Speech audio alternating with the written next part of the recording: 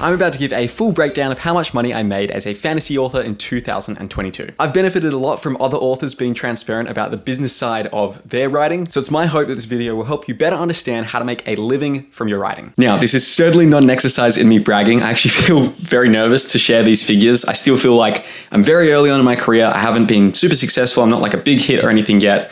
But even though I'm nervous, I really want to go ahead and kind of share this stuff. My goal with this channel is to kind of document the process of my writing journey and to bring you along for the ride as well. So I'm going to put my nerves aside and just go for it. Also, I think money shouldn't be this taboo topic that no one talks about. It is such an extremely important part of all of our lives, and it really is beneficial for us to be as transparent and open when we talk about it as possible. Saying that, one last caveat before I get into it. You shouldn't equate money with your self-worth as a writer or your self-worth in general. We don't get into this writing game because we are, trying to get as much money as possible. We're doing it because we're in pursuit of great stories. And money is useful to the extent that it allows you to do that. So let's get into the breakdown, and at the end of the video, I'll share 4 key lessons I learned that are related to money and writing over the last year. So in 2022, I only published one news story, Siege of Treblan. This was an interactive fiction fantasy video game where you are the ruler of a medieval city that is under siege. This was published by Choice of Games on April 14th, 2022, and it's where the bulk of my writing income came from last year. Now, even though Choice of Games is a video games publisher, they operate the exact same way as most traditional book publishers. You get an upfront advance of money, which is spread over several different milestones. So I got the first payment in the advance when they greenlit me in mid-2020, and then I got further installments of that payment as I hit different milestones throughout the writing. Altogether, my advance was $7,500 US.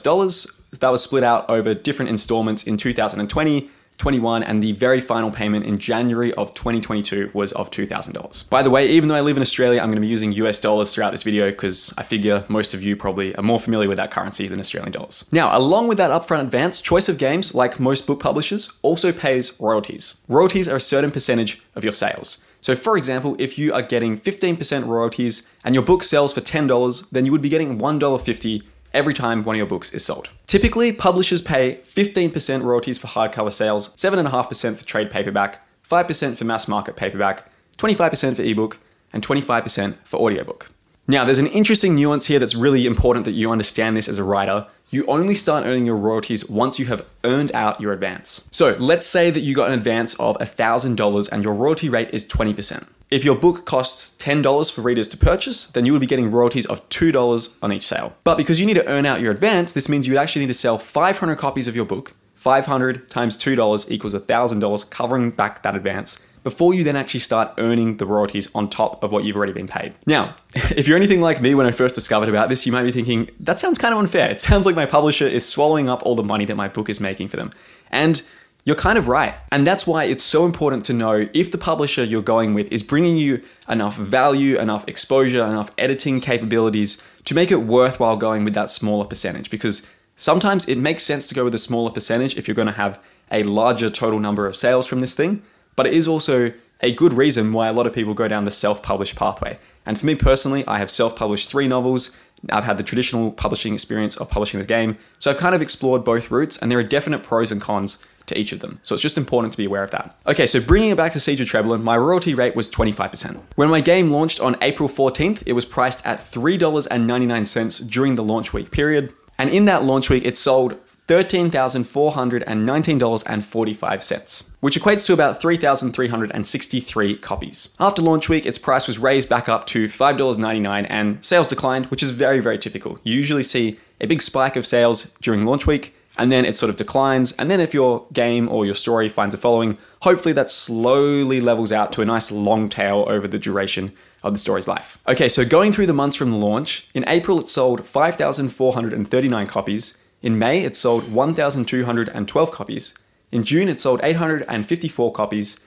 And in July, it sold 577 copies and finally broke even on the advance. So that was the first month that I received royalties for my game. Around about this time, my editor also reached out and asked if I wanted to write some expansions or add-ons for the game because it was doing really well. This isn't something they necessarily offer to every one of the games they publish, but they thought that the game could kind of do with something like this. So I thought about a couple of different ideas. In the end, I decided to go with a optional cheats and add-ons guide. So these are basically things that you can purchase if you enjoy the game and you just want to not worry about the stats or whatever, or if you just want to figure out how to access all the different storylines in it.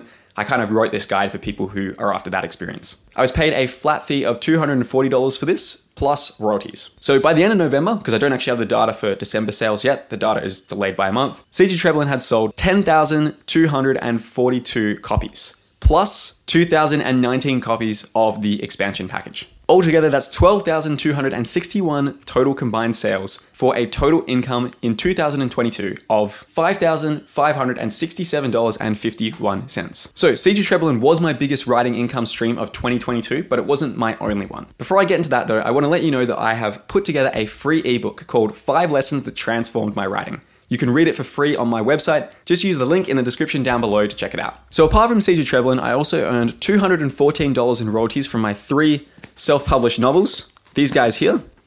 And that doesn't sound like a lot, but considering that these books came out in 2019 and 2020, I was pretty happy that they were continuing to bring in sales and continuing to get new readers after all these years. Like I said before, most of your sales for your books will come in a big spike around the launch period, and then they'll kind of settle down to a bit more of a plateau after that. I also didn't run any ads or any big promotional drives for these books. The only promotion I gave them was just mentioning them in YouTube videos like this, or people sort of just going onto my website and organically discovering them from that. So in a sense, they were sort of passive income, which was pretty cool. I also did some freelance book editing this year, along with some cover design, which netted me about $2,411. The big highlight here was editing this self-published finance book by one of my favorite financial bloggers. And for this book, I basically did the cover design, the interior formatting, and the blurb writing, along with the actual editing for it as well. What started as a kind of basic book editing job pretty much turned into me producing the entire thing and sort of being a book coach for Dave, which was actually really, really fun. And it was super interesting to apply all the lessons I've learned from marketing fiction books to the kind of non-fiction space. And that really paid off because this book became a #1 bestseller in Amazon's personal finance category in Australia. And at the time of recording has 58 reviews, averaging 4.9 out of 5 stars, which is really, really cool. So I've had this YouTube channel all the way back since 2018, and I've put out hundreds of videos on it in the years,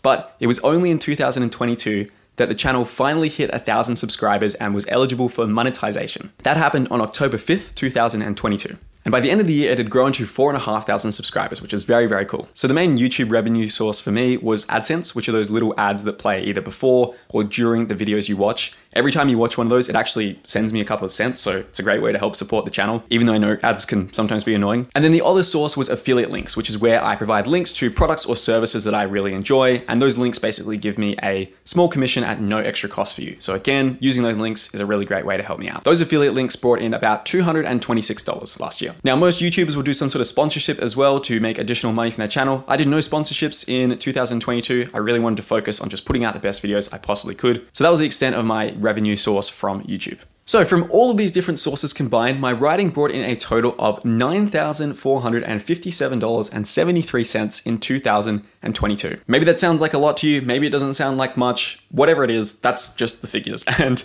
like I said at the start of the video, you know, this is not an exercise of me trying to brag or anything like that. I'm just trying to share where I'm at with my journey so that it can be hopefully useful to you as a writer, wherever you are in your own writing career. And to kind of aid that, here are 4 key lessons and takeaways that I kind of learned from the money side of writing last year.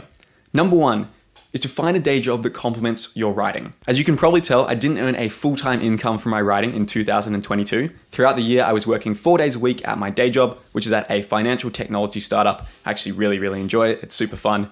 And towards the end of the year, as writing started to bring in more money, I actually went down to 3 days a week at that day job. I really, really enjoy the day job. It's super fun. I have learned a lot over the time I've been there, and it's a really good complement for my writing. And the fact that I can just work 3 days a week there and have plenty of time and energy to focus on my writing is ideal. I strongly encourage you to find something like this for yourself, a day job that is actually a very big complement and something that helps your writing rather than hinders it. This is actually the reason why I left the architecture industry and moved into this sort of startup tech space. And by doing that, I basically halved my stress, doubled my pay, and actually had more time to write. And the takeaway here is that as a writer, you would be surprised by how valuable your skills can be, especially in high-paying industries like tech and finance. Number 2, only compare you to you. I've got a lot of author friends now, and I know that a lot of them make way more money than me, sometimes in the space of like a week.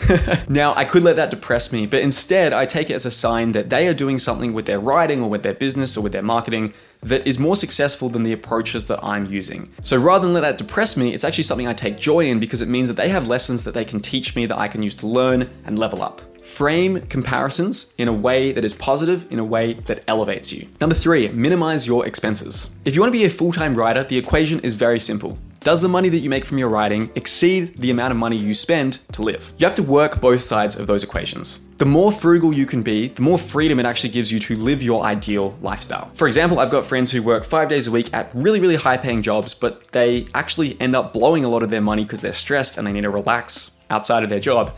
And as a result, even though I only work 3 days a week, I actually end up saving more money than them. And that's not even including my writing income outside it. So try to drive your burn rate and your expense rate down as much as possible. And remember, the lower it gets, the easier it becomes to pursue your writing goals. Would you rather go off on that lavish, expensive holiday for a week every year? Or would you rather save that money, allowing you to have the freedom of going down from 5 days a week to 4 days a week at your day job and having that extra day to focus on your writing and leveling up your craft? Number 4, money is just a tool. Like I said at the start of the video, it's very important to be aware of money. I don't want you to be a starving artist, but ultimately, we're not writing novels to be rich. We're doing it because it's one of the most fulfilling and enjoyable experiences that you can possibly have. We're not in pursuit of fame, we're not in pursuit of money. We're in pursuit of telling great stories. So work on the money side of things, but remember, the entire endpoint of earning money from your writing is so that you can sit down at your desk every day and be excited to spend your time writing, exploring these different worlds, exploring the characters you've created, and seeing where your stories take you. So if you're with me on the journey, if you're also someone who is in pursuit of great stories, then to you I say, keep writing and keep striving. I'll catch you in the next video. Cheers.